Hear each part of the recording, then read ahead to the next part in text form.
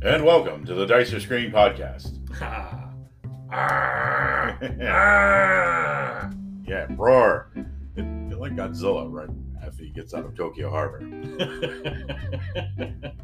I am provably Mike, and you are? Well, I'm Randy, and hey, we're together, the Dice or Screen podcast, coming at you again. Hey, this week we're going to be talking about Hârn. Everything Hârn. Hârn with a little V over the A. I don't know what they call it. A little fancy thing. Tragically, it's not an umlaut, because I love everything with an umlaut. But, the little... Hans umlaut. I forget what the notation for that is. But yeah, Hârn has its own uniquely difficult language. Oh yeah, as well as its own uniquely difficult everything. Who are we kidding? Everything about it was pretty precise in terms of magnificent detail, which is why it makes such a great thing to look back on as one of the examples of gaming that, frankly, was far more widespread in its success than the fantasy wargaming, which we examined not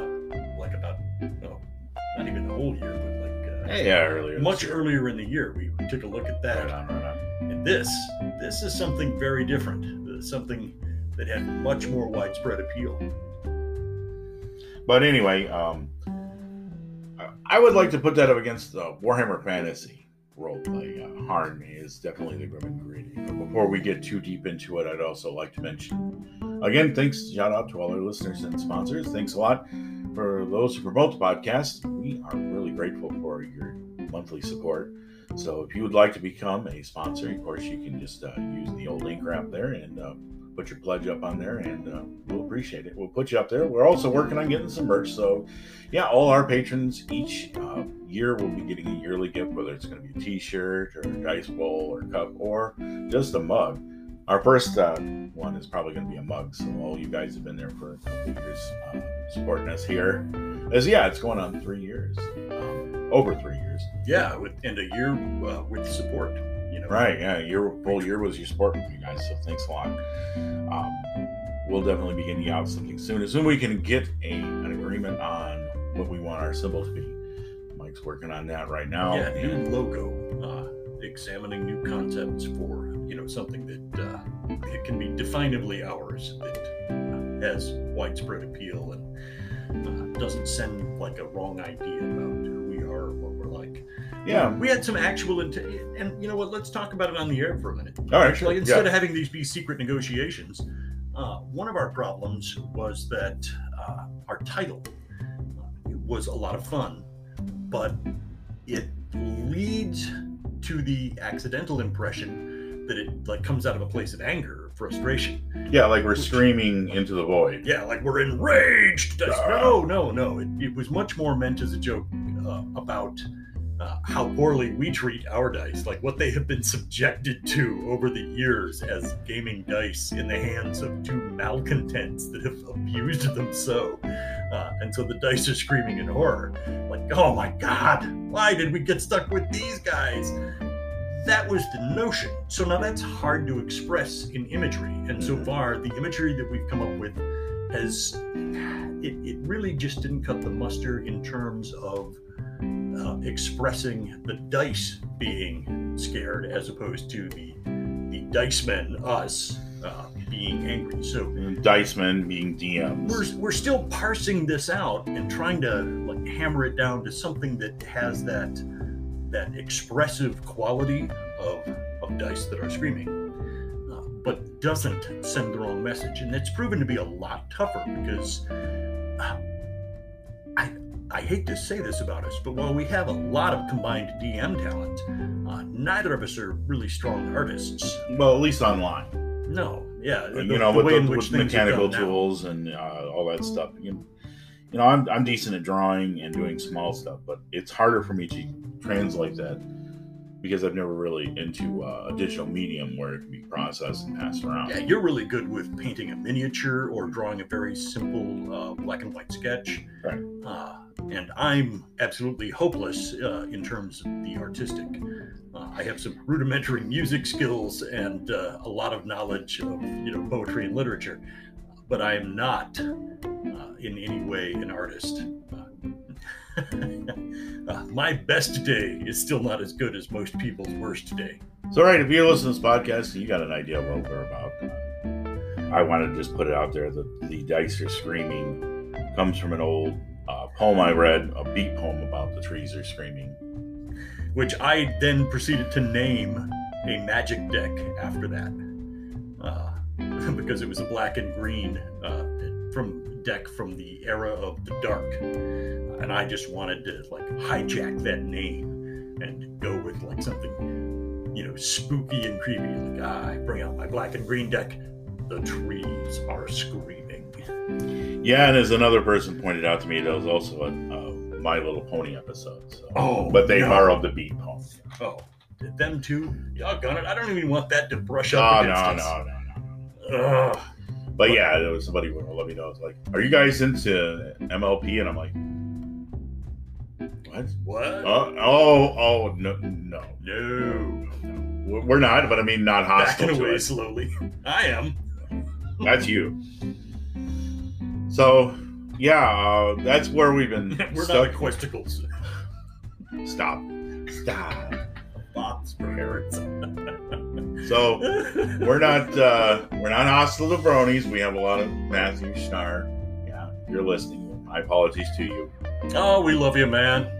Like your brother, but yeah, we definitely have had some difficulties in reaching a consensus because when we come to other people, they always seem to think that hey, two guys running a podcast, you're angry about something because of the term scream or yelling or angry. Well, we're two white dudes over the age of 50. So, I mean, a lot of people automatically, we're profiled as so this is a rage thing, right? No, not actually. Yeah, we're not. That is not actually the zone we come from. Blessedly, I feel like that's a good thing about us. We're very I'm trying to remember that beat poem, man. But I remember it always stuck with me. Oh. The trees are screaming. And I think it was something about a murder. Oh, man. Yeah, what the tree saw when they were screaming. What the parrot saw. Who knows? So, yeah, but we just got done with our last podcast, which was Sorted, and the sorted tale of sorts. And yeah, we had a little touch up on that. We discussed a little bit, I guess, about katanas, but Mike had some stuff he wanted to add. Well, I did want to casually include a tidbit that I didn't get to follow through on, which was the evolution of the curved blade that ultimately led to cavalry sabers. The transition from ground-based combat between footmen, which was the universal condition until the charioteer, and then the charioteers, in many cases, that was initially used as more of spears being hurled by people on a chariot, and bows being fired by people on chariots. Hand-to-hand combat via the chariot. Yeah, there were weapons for repelling others as they rode by, but that wasn't the emphasis of the use of the chariot. To move quickly around the edge of combat and diminish the enemy's numbers to such a degree that the footmen and spearmen could eventually mop up. But as cavalry began to replace the chariot, then you begin to see swords changing their design to reflect the needs of a person on horseback. And that's a really important historical tidbit. The arrival of the stirrup, making mounted combat possible. Thank you, India, for that again. I believe that was the origin of the stirrup. Didn't we discuss that a little bit with the palcata? Oh, yes. Which is one of the curved blade types. But yeah, definitely kind of a leaf shape. I forgot to mention things in the category of the tulwar and then eventually the saber, which you start to see the final evolution at the point where the world started to lay aside armor and the conventional armies of the 1700s, 1800s, 1900s. The cavalry saber was still a respected and feared weapon. But it had achieved that last form where it was two groups of people, neither of which were wearing heavy armor, but dragoons and others, they moved quickly into position, used their guns, and then closed and fought with saber. That was like the last gasp of the era of the cavalry sword. So I felt like I left that out, and I didn't want to let this go. Was there a section you wanted to cover? I just kind of waffled around the katana. I mean, I love the katana as a weapon and its use, aesthetically pleasing. But there's this aura of mysticism, I think, that surrounds it as basically it was a good versus an unarmed person, and also the armor of the period, especially the late Tokugawa era, where you had the oyori with the just bits of metal on it, around the neck and the belly. Yeah, it protected the most essential elements, but and the rest of it was thick bamboo and leather. And the katana could slice right through that. Demonstrated basically that there was one blade that held its own against the types of armor it was facing. Whereas in the late medieval period with full plate, you had guys basically with swords unable to hurt each other because of the curve and the thickness of the armor. And they would literally grapple each other like in Doom and use the blades to try to penetrate the areas of the armor where it was the thinnest around the armpit and the sides or the neck. Yeah, that's exactly the era in which things like that particular, the Etzok type swords were beginning. Yeah, you had your bigger flamberges and the things that were meant to be able to use it almost like it was a pike. Right. Yeah. You had the fight hand with and it a one half way, sword. but you can also turn around and use it as a thrusting weapon.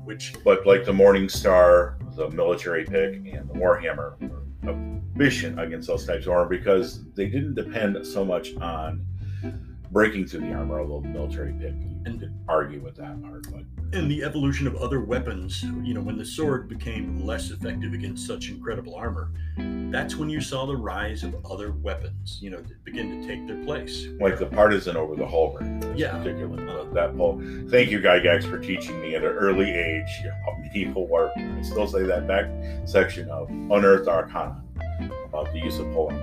I was the partisan, so it's heavy blade and it's had that curved part. Kind of beat the halberd had the pointy part and the choppy part and the sticky part. Also heavier and slower. The partisan was just one thick, curvy blade that could go right through those. Yeah, you didn't need a 225-pound dude who was a muscle man to make use of a partisan. Whereas, like the halberdiers, on the other hand, you had to be able to backswing on that thing. And that is no peach. If you look at the musculature of the average person, training up to use a halberd would be a real chore. Yeah, so... But you see these evolutions in weaponry, and those are what made armor become less relevant, because people just said, all right, if I can't beat you with a sword because of that armor, I'm going to go get a weapon that can. And, you began to see blunt weapons smashing people to the ground, and then the footman would come in and finish off any knight that hit the ground. It was just the knave and the villain, which were not necessarily insults, but later became looked down upon because they were the ones finishing the dead off. Yeah, the villain in its original, like knave and villain did not necessarily mean evil things. These were the footmen, henchmen of a lord. And, the lord that struck down another lord in battle, his knaves and villains, his assistants, would then move in afterwards and do the kill, while the lord was moving on to the next armored, serious opponent. You can see where amongst the upper class, the people who were responsible for executing them on the battlefield were not viewed well. So, absolutely. Thus the term villain and villainy, which is unfairly struck. A man's upon the ground and you've just shoved something through a hole in his armor and killed him. You villain. That's how that evolved into the language. Fascinating side note. Absolutely. So, I think we've beat that to death, literally, like a pair of nail villains and knaves. Yes. Well, you can expect no less from the podcast that touched the cursed idol even after the cleric said, "Don't do it." It was calling out to me. What could I say? Yeah. Do you not see the shiny gems in its eyes? You know what those go for in town? Oh, man. They're like 500 gold apiece. Yeah. I That's 2 suits of full plate. Yeah, that my cut alone is enough to cover my bar tab.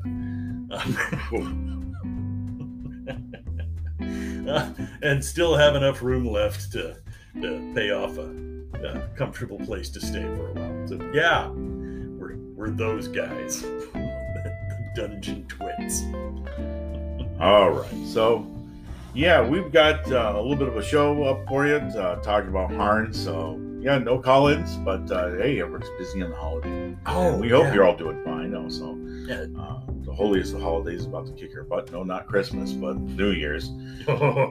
Oh yeah, there's a wedding I'm going to be attending on that, so there should be, the mead will flow like water.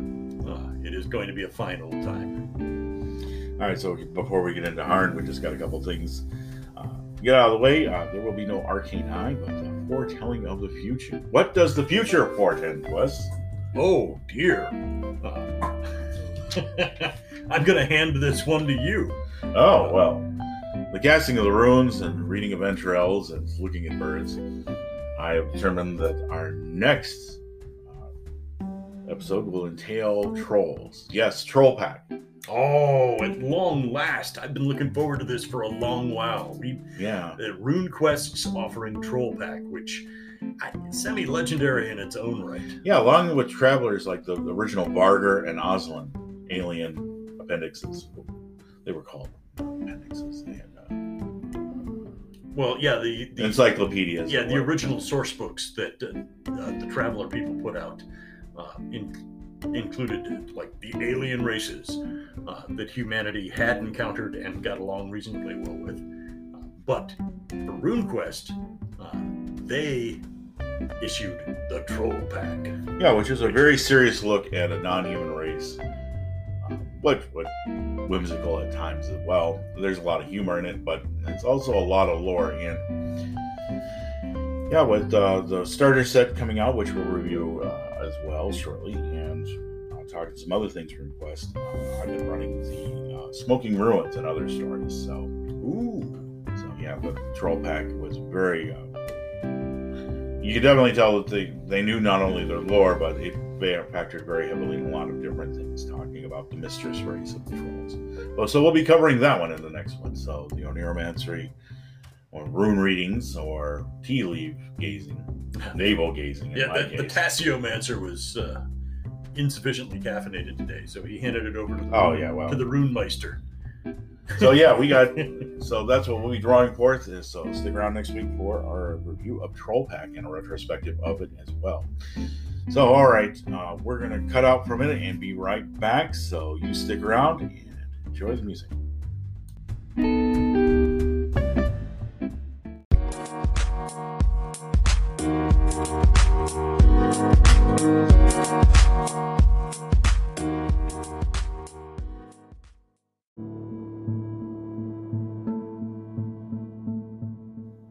All right, so we're back. Hey, hope you enjoyed that little interlude there. It's a nice one. Called The Alley. Yeah, I liked that one. Yeah. It's kind of like being on hold, except hipper. You know what? You got a point.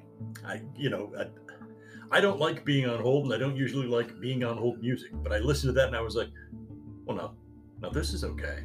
I'm kind of in a groovy place. I could sit here and wait for a while with this. Yeah, we really like the reason why we put a lot of kind of jazz and beat stuff in there is because that's the way we feel. It's not like slam dungeon mastering, but it's more like we're just bouncing ideas off. And sometimes it really works out well, and other times it's just a discombobulated mess. So we appreciate you folks sticking through those discombobulated messes. The Krakow Jazz Symphony Orchestra.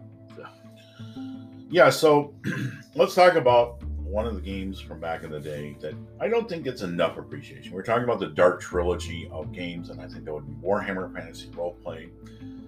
I would also put in there the Dragon Age and the Dragon Age role-playing game from Green Ronin.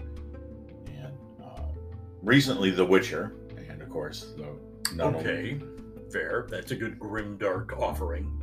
But here's another one that kind of is outside that trilogy when we were talking about Bruce Galloway's fantasy wargaming and how he wanted to capture an authentic medieval simulation type game.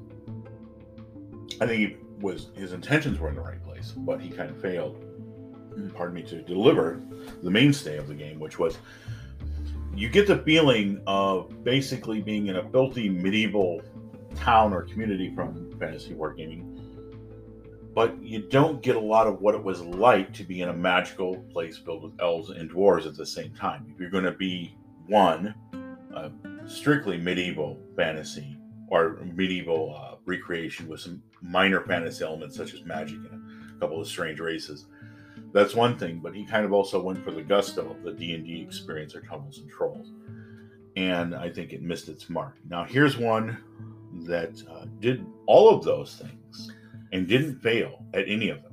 Yeah, this is why Hârn stands apart. Okay, there's a quality here about this piece of work that is reminiscent of the incredible creativity and new material that is visible in RuneQuest. There is all of the much of the sense of historical accuracy that is present in fantasy wargaming.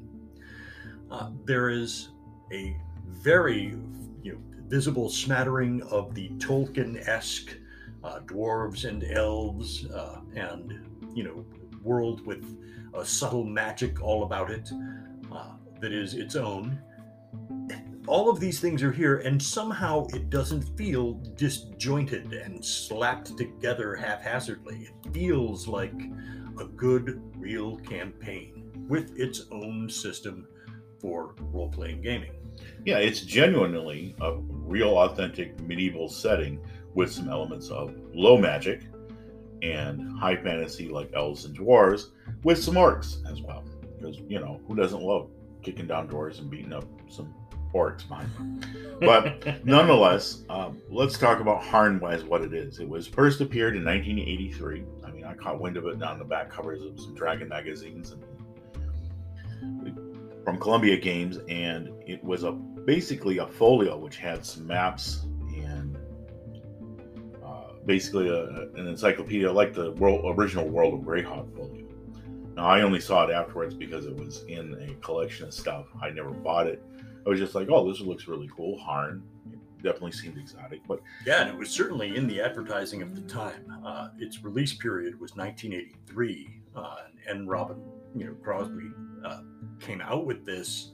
It was his baby. I mean, obviously other people were involved in the creation of it, but 1983, and it starts appearing in the ads in Dragon magazine, which we were routinely reading. So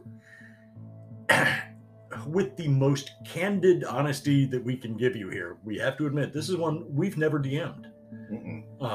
And we did warn about that earlier. I got to play in it from a guy that was running it at Western Michigan. Now, even though we have an extremely low level of experience with this personally, it's just kind of too important to the history of gaming. I mean, it has such a nice place in that time period and era as a respected game that we can't really just go, well, let's not cover it because we don't have the personal touch. We just couldn't do it. We actually feel like it deserves to be covered and mentioned because, frankly, it was the good example. It was the example of the game that combined the historical realism with the fantasy elements, and it did it all pretty smoothly. Yeah, it didn't. The magic was not overemphasized. It definitely was around. You definitely had to be aware of it, but it didn't predominate everything. But anyway, getting back to the main part of it, the prehistory of the game. This guy, N. Robin Crosby, he did a lot of work with it, and he created his own map and had what was called the Hârn Dex, what it was called. And then he wanted to put that from just a generic encyclopedia into its own game system. So originally it was just meant to be grafted into your game. You could use it as presented as your main campaign, or you could just have it as a place to explore as a secondary area off the mainline. Yeah, and to be specific, the setting was Hârn.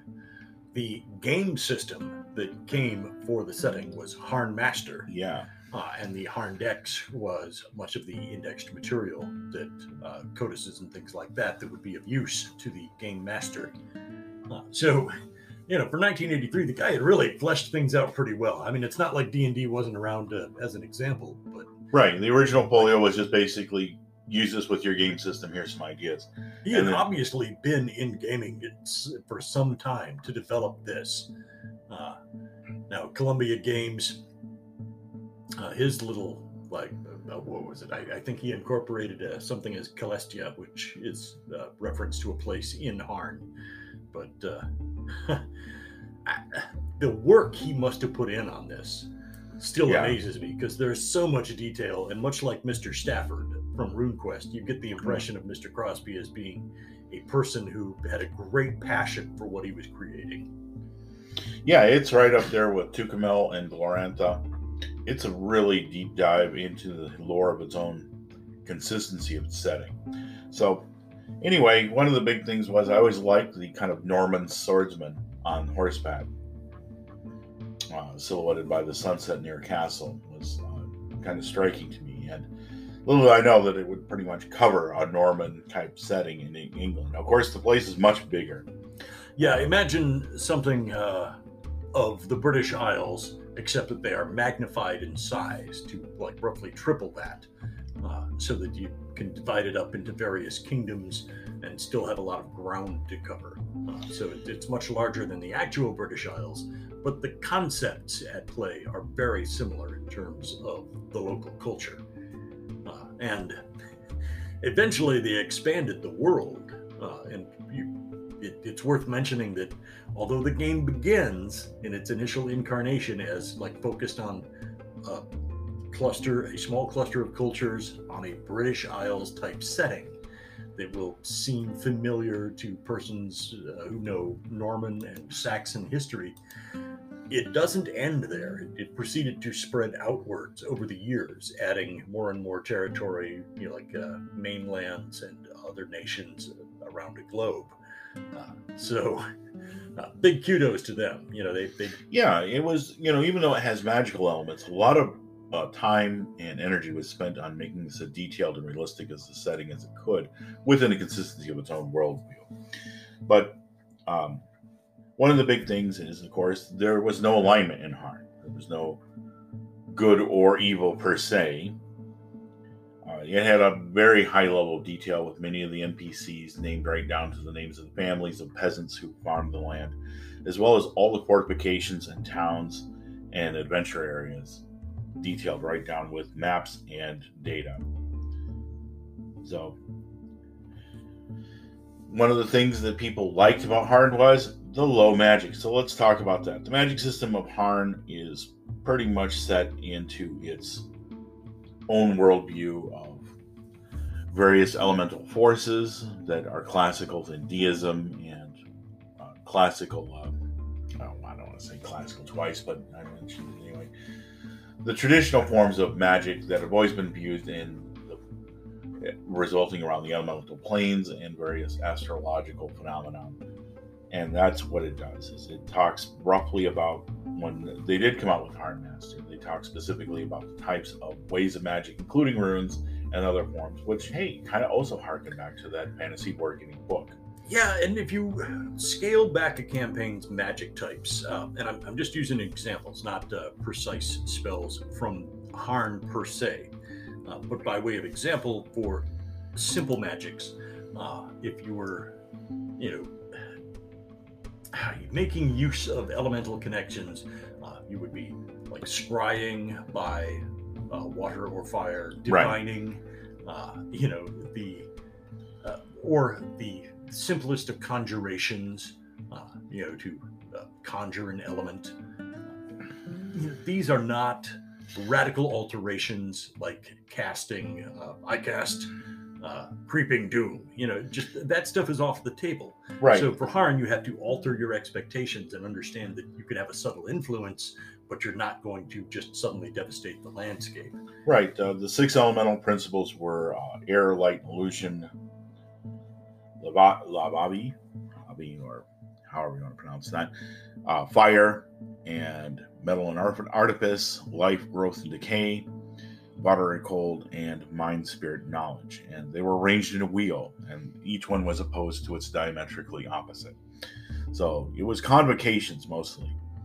And as you grew in power in your use of spells, there were neutral spells that weren't a part of any convocation that could be used by any mage. And eventually you would become a gray mage, losing both the penalties and bonuses based on the elemental alignments, becoming truly a master or true magi of the art.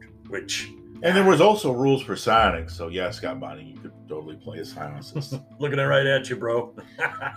So, I mean, the magic system as well worked in a consistency with its world, that there were principal elementals, fundamentals that you could channel or convocate to and use spells as magic, as Mike said. And you could be very powerful, because the beauty of a low magic system is that it applies to everybody up to and including the NPCs.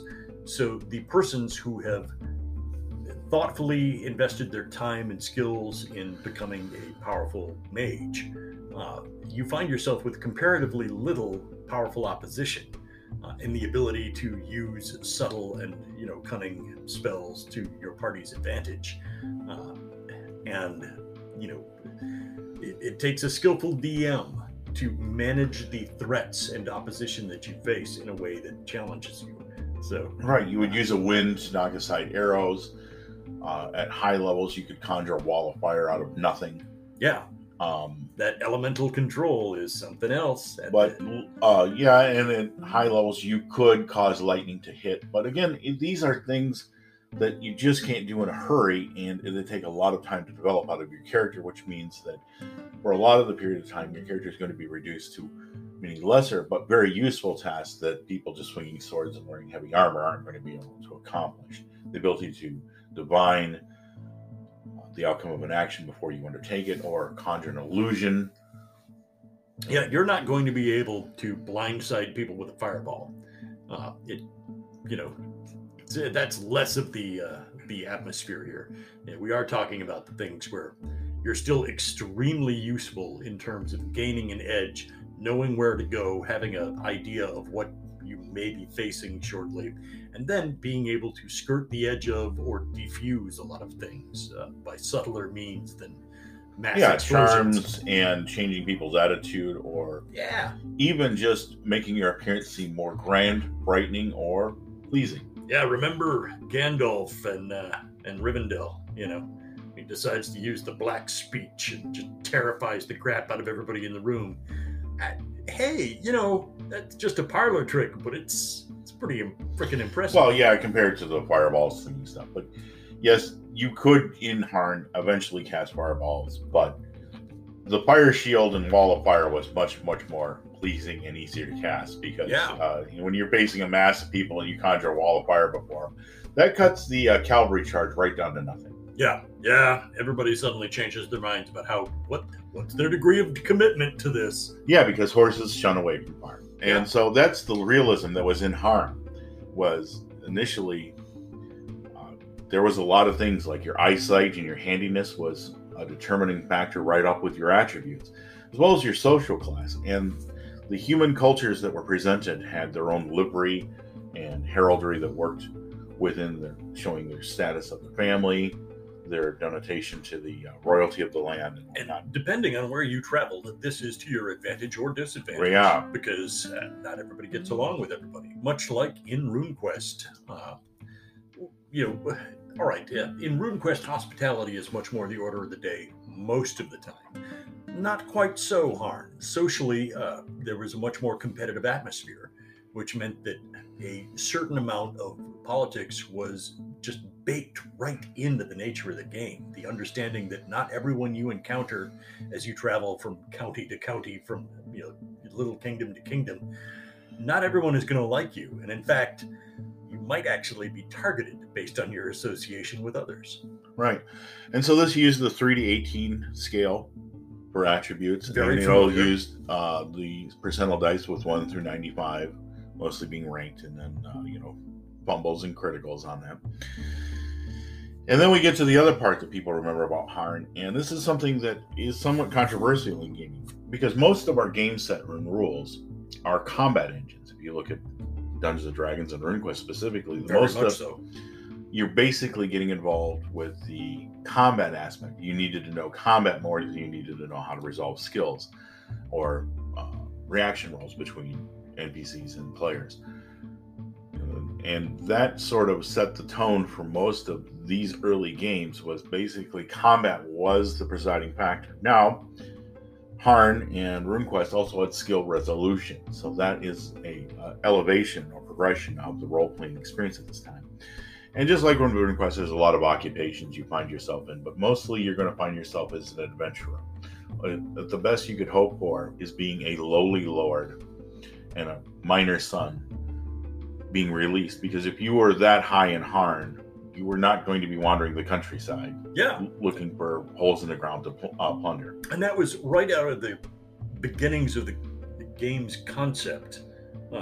Crosby had already made up his mind that there will be no great lords traveling the land as they wish. That simply wasn't the way of the world. I mean, only in the greatest of wars do the actual lords go out and go onto the field. And then, once they're done, they go home. For the wanderer, for the traveler, and the adventurer, your life is a harder one. Yeah, you could easily be a second or third son, or someone associated or affiliated to someone important. But you could not be the actual upper crust of nobility and travel. You had expectations upon you, and that was all there was to it. I approve. I thought that was like a thoughtful choice, which also helps take the sting out of, like, it was 1983. So you did see a lot of power gamers in those days that would. Yeah, I'm the Lord's son. What are you going to do? You're going to let us live. Yeah. You're going to let us sleep here for free, right, innkeeper? Yeah. You're going to clear this bar tab up? There's no way I'm paying 3 copper pieces for a mead instead of 2. You're trying to rip me off? That's a crime, right? Yeah. You could threaten to throw anybody in the dungeon of the stocks. Yeah, so that didn't happen here. But anyway, here's the other part, is the combat system was realistic, and when you say realism, you definitely mean slower. Now, once you get used to something, you can play a couple of rounds of Hârn pretty fast. But here was the trick. Hârn took into different degrees of injury. So you could be wounded different in a fight with different weapons or different ways, especially during a battle. And each wound will heal differently. Yeah. Including levels of infection. Oh yeah, in Hârn you can get an infected wound and die rather quickly. So fortunately in Hârn, healing was an art. And healers were not like, oh, these are magic bandages that they have healed a great hero in the past. We will apply them to you. No, get those filthy things away from me and throw them in a fire. I want clean, fresh water. Thank you very much. And unused linen to wrap my wounds. No, here's where Hârn gets some undeserved harshness into its reputation. Okay, this is one of the dings. And it's a ding that is familiar to us because Traveler took the same hit. Yeah. Like death during character creation really stuck in people's minds. Because if it ever happened to you, you remembered that for, like, dude, I didn't even make it out of the creation process. Like I was killed in training. Now Hârn, for instance, there are players from the old days that speak. I'm not one of them, but there are people who have, when they speak of their experience with Hârn, dude, I got in 3 fights during the entire course of our game. And it was I think our 4th session, I had just gone through that 3rd fight. I got an infected wound and my character died.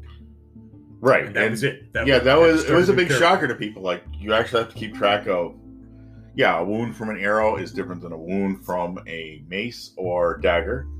And definitely a sword cut is different than a hack from an axe.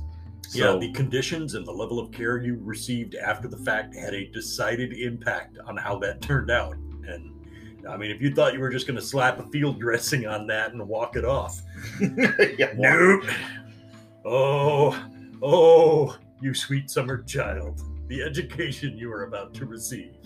Hârn had its unique complexities. There were elements that were wonderfully realistic in terms of how difficult and dangerous combat really was. But well, it's as if like, how do people get around in medieval times, dying all the time? Because we don't have hit points. We just have everybody has a level of injury that you can sustain, based on your stamina and your physical endurance. Another fascinating side note: they did not have the traditional hit point system. Yeah, you got wounds, and if it was a severe wound, and you were treated as if you had a severe wound in that area, and armor and your training, if you parried or had a shield, everybody carries a shield. Yeah, two-handed sword users and axemen, they still exist, but a little crazier than most of your other characters. Yeah, they're all commitment. Yeah, just the best defense is a great offense. It sounds somebody carrying a two-handed axe in that game is somebody you have to deal with, and that gives us back to another character like Olaf the Axe would be very at home in Hârn from the fact that he just had a two-handed axe, didn't carry a shield. People left him alone because that guy's he's all out to harm you. Yeah, he was very much about like doling out the hurt. But remember, before creating Olaf, before Oli of the Axe came into being, I had lost 2 illusionists in a row. My first 2 characters. Still up in a tree over that one. Yeah, one made it to 3rd level, one made it to 4th level. But after the second death, I didn't take it too personally. But I showed up the next week with my new character. His name's Olaf of the Axe. He carries a huge axe. And he has a couple of smaller axes in case he has to throw one at somebody from a distance. But that's it. He's just all axes all the time. Oh, and a dagger. But that's pretty. Well, yeah, I mean, in case I'm devoured by something and I have to cut my way out. That's it. That's the only reason to have one. So people were upset in Hârn, like, wow, an arrow shot to the eye kills you. Yeah, it's pretty much neck head injuries are. Oh, they're such bad news.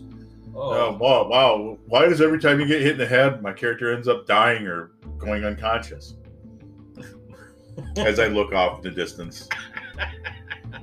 Well, that's your realism for you. And hey, let's face it, this brings in a classic gaming debate. Is realism awesome or does realism suck? Okay?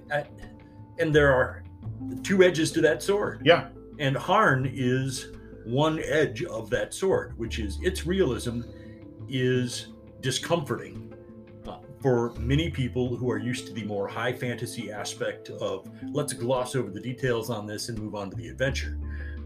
Hârn, staying alive sometimes is the adventure. That. Yep, food and hunger are essential parts, and that was another thing that was included in here. It was an attention to detail to the economy that certain provinces would be rolled on provisionally under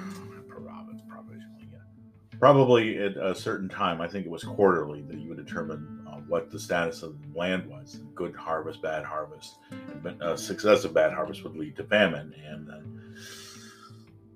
no amount of money in a famine area can buy food. Yeah, I mean, no amount. You could be as rich, filled with silver. Rich as lords. All you can get is a bowl of watery gruel. Just what? What do you mean I can't buy food? Well, there's no food to buy. Yeah, you could raid somebody's larder. You send the roguish type character in, and you're like, well, I found 3 rutabagas. And a moldy carrot. Yeah, and. But there's not a scrap of grain to make bread left in the entire area. So, I mean, we're down to root vegetables, dude. We got to stone soup this. Yeah. And some people didn't get that. It's like, why couldn't you just buy stuff? And it's like, well, there's not, warfare. Provinces at war in Hârn. It were hard to buy weapons and even get food or travel prohibited. And let's face it, the economy of the ancient world, sometimes a wet season hits at the wrong moment, and the spoilage or loss to the crops means that all of a sudden, whether there was warfare or not, people have only what is available to them for storing for winter. And they may even have difficulty paying the taxes or the tithe in terms of food that is supposed to go up the chain to their lord. But after everybody's taken their cut, there's nothing left in that little town to spare. So it doesn't have to be severe, total famine where like, oh no, they're all going to die. but there just isn't a whole lot to go around to share. And you may find yourselves economically obligated to spend a huge amount of money to acquire a tiny amount of food. And vice versa, there can be periods of incredible luxury. Sure. Hârn acknowledged that too. It wasn't all bad news.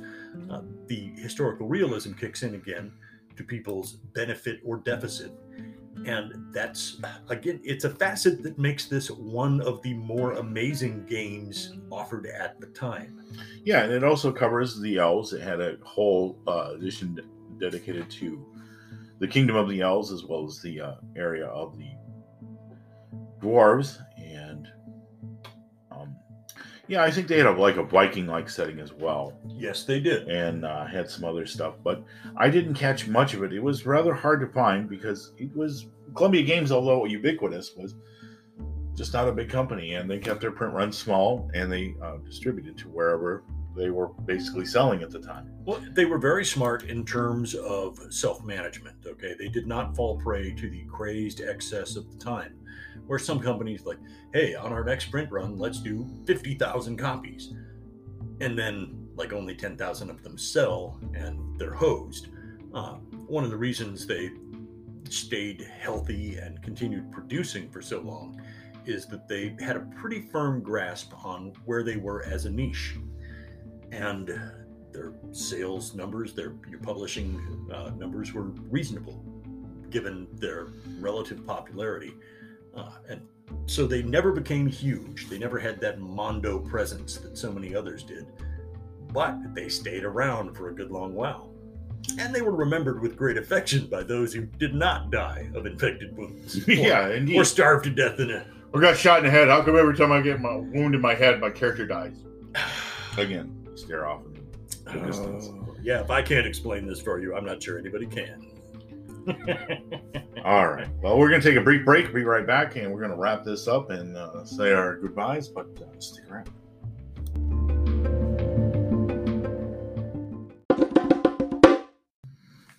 So, wow, those were good little bongo drums. Yeah.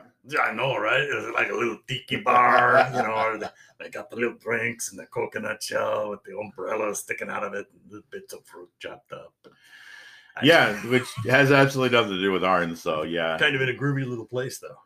Right, and Hârn had a unique theology and pantheon as well. About 10 gods, and each one of those gods covered pretty much what you'd expect the gods would: death, life, various forms of society, and they were seen in different ways by different folk. And of course, the god of death was pretty much not a fun god in this one. So no, and definitely on the moralistic term of evil. But Hârn loomed large for quite a while, and it's had an impact, although a subtle one. And I think the reason why we bring it up is when we talk about the Dark Trilogy of grimdark fantasy gaming. And again, to just hit it home, Hârn is one of the lesser ones because you have Warhammer Fantasy Roleplay, which we've covered. Well, let's be somewhat more specific. It's on the lighter spectrum of the grimdark setting because Hârn, honestly, campaign-wise, was not really set to, it's a world hanging on the brink of the end. Terrible forces are arrayed against it. Demons will flood the land and all will come to ruination. Not so much, but the brutality, the easiness of death, the likelihood of war and political conflict, it did make it a challenging setting to work in, even if it had a slightly less high magic, slightly less high monster type of setting. It did have orcs and such. Well, it did have monsters, but yeah. You were just as likely to die of starvation as you were to die by a manticore. So yeah, those were equal risks. Yeah, if you didn't have your food count up and you were in the middle of nowhere during a famine, well, you might just die. Yeah, so all right, good for you. You took 3 days to make it over the hills. While on starvation level rations, all you got is like half a biscuit and a mouthful of water. And when you get over to the other side, what condition are they in? If they're in famine mode, You're as screwed as you were when you were in the middle of nowhere. So Yeah, it's like Mike said, for some people, they didn't want to deal with that level of realism, and it's nothing wrong with saying that, hey, that's too much. But I think games like Witcher and even Dragon Age, which had kind of horrific and dark themes to them, they weren't as grimdark as, of course, Warhammer Fantasy roleplay, but that kind of goes without saying because that was like the gonzo approach. The absolute worst is about to happen, and the gods of chaos are conspiring against you at every turn. Not against you personally, but against everything and everyone. Don't get that self-inflated opinion of yourself. Yeah, it's just don't let it get ahead of you there. They're planning to destroy everything, the Earth, but that's where I keep all my stuff. Well, now that's gone too. Oh, not cool. So, yeah, Hârn is definitely a worthy look. It does apply itself. The Hârnmaster game system is still available. It's still being published, but you have to look for it. And of course, the PDFs are out there too. Drive-Through RPG can help you with that. And Columbia Games' own website. Yep. And so you can get back issues of stuff if you want to get into Hârn. Now's a good time as any. And it's a great game to really, if you really are in that simulationist mode and you're willing to put in the extra work as a game master, I think you'd be well rewarded. Yeah, I'm going to paraphrase what was in the original review of it by Roger Moore in Dragon Magazine many, many years ago, which it's not an ideal setting for new and amateur players. It is a tough learning curve. However, if you have very experienced players that are prepared for some of the minute details that they're going to have to pay attention to, then yes, this is a good choice for that team of hardened players that really know their way around an adventuring setting. If you want to deliver new challenges, things that, like, hey, this is a little change of pace, Hârn is a terrific option. I mean, the readings I've done on it are fascinating, and it has a certain appeal to me because as I look back at some of the things that I incorporated into handwritten campaign settings, they are reminiscent of Hârn. The lowered magic availability, the increased difficulty of healing up after battle, and the care and attention that players would have to pay to the distance they traveled and the amount of supplies they had in terms of food and water. Those were elements that I routinely added to home campaigns.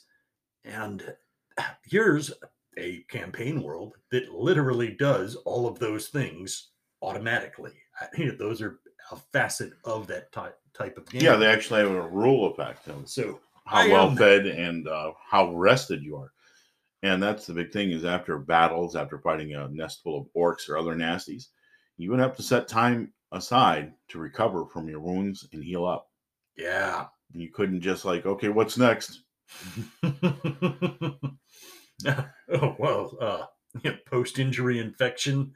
Well, as long as you had a good healer, and here's the difference, the elvish healers were the best. As long as you had a good healer and a safe place to hole up, you were fine, more or less. I mean, barring any bad rolls, there's always. What do you mean I rolled a 0-1? Well, I guess you're scared. Ooh. Yeah, 95 higher, you're infected. Welcome to gas gangrene. Oh, that leg is coming off. Man, I shouldn't have trusted the ivermectin. Oh, Stop. Well, all right. Yeah, that happened. It did, but it had to. All right. Well, hey, on that note, I think we're going to wrap it up. Hârn's a great game. You should definitely look at it if you're interested in that stuff. And I think it's very timely to put Roger Moore's assessment on it. So, yeah, here we are at the end of year Dice Are Screaming. So we're going to spend a little time next episode catching up on things that happened and what some of the things that we've done over the last year. And we're going to incorporate that into our podcast. Rather than just putting one episode, we're going to devote a little time to each one. So we're going to go through that. If you, of course, enjoy our podcast, you can download the Anchor app yourself and send us a voice message. Or you can get on the Facebook group of the Dice Are Screaming. We'll add you there, and you can put your comments in under each episode. And likes. Yeah, we do. We deal in head pats and They make the kimono juice flutter. boxes. they do make the kimono flutter. I earn my way through a life with head pats. So, all right. Well, hey, we really appreciate you listening, and of course, let us know that what you thought of the episode by either using an Anchor app or, of course, letting us know on the Dice or Screaming Facebook page group. But until next time, may the dice always roll in your favor. We're out. See ya.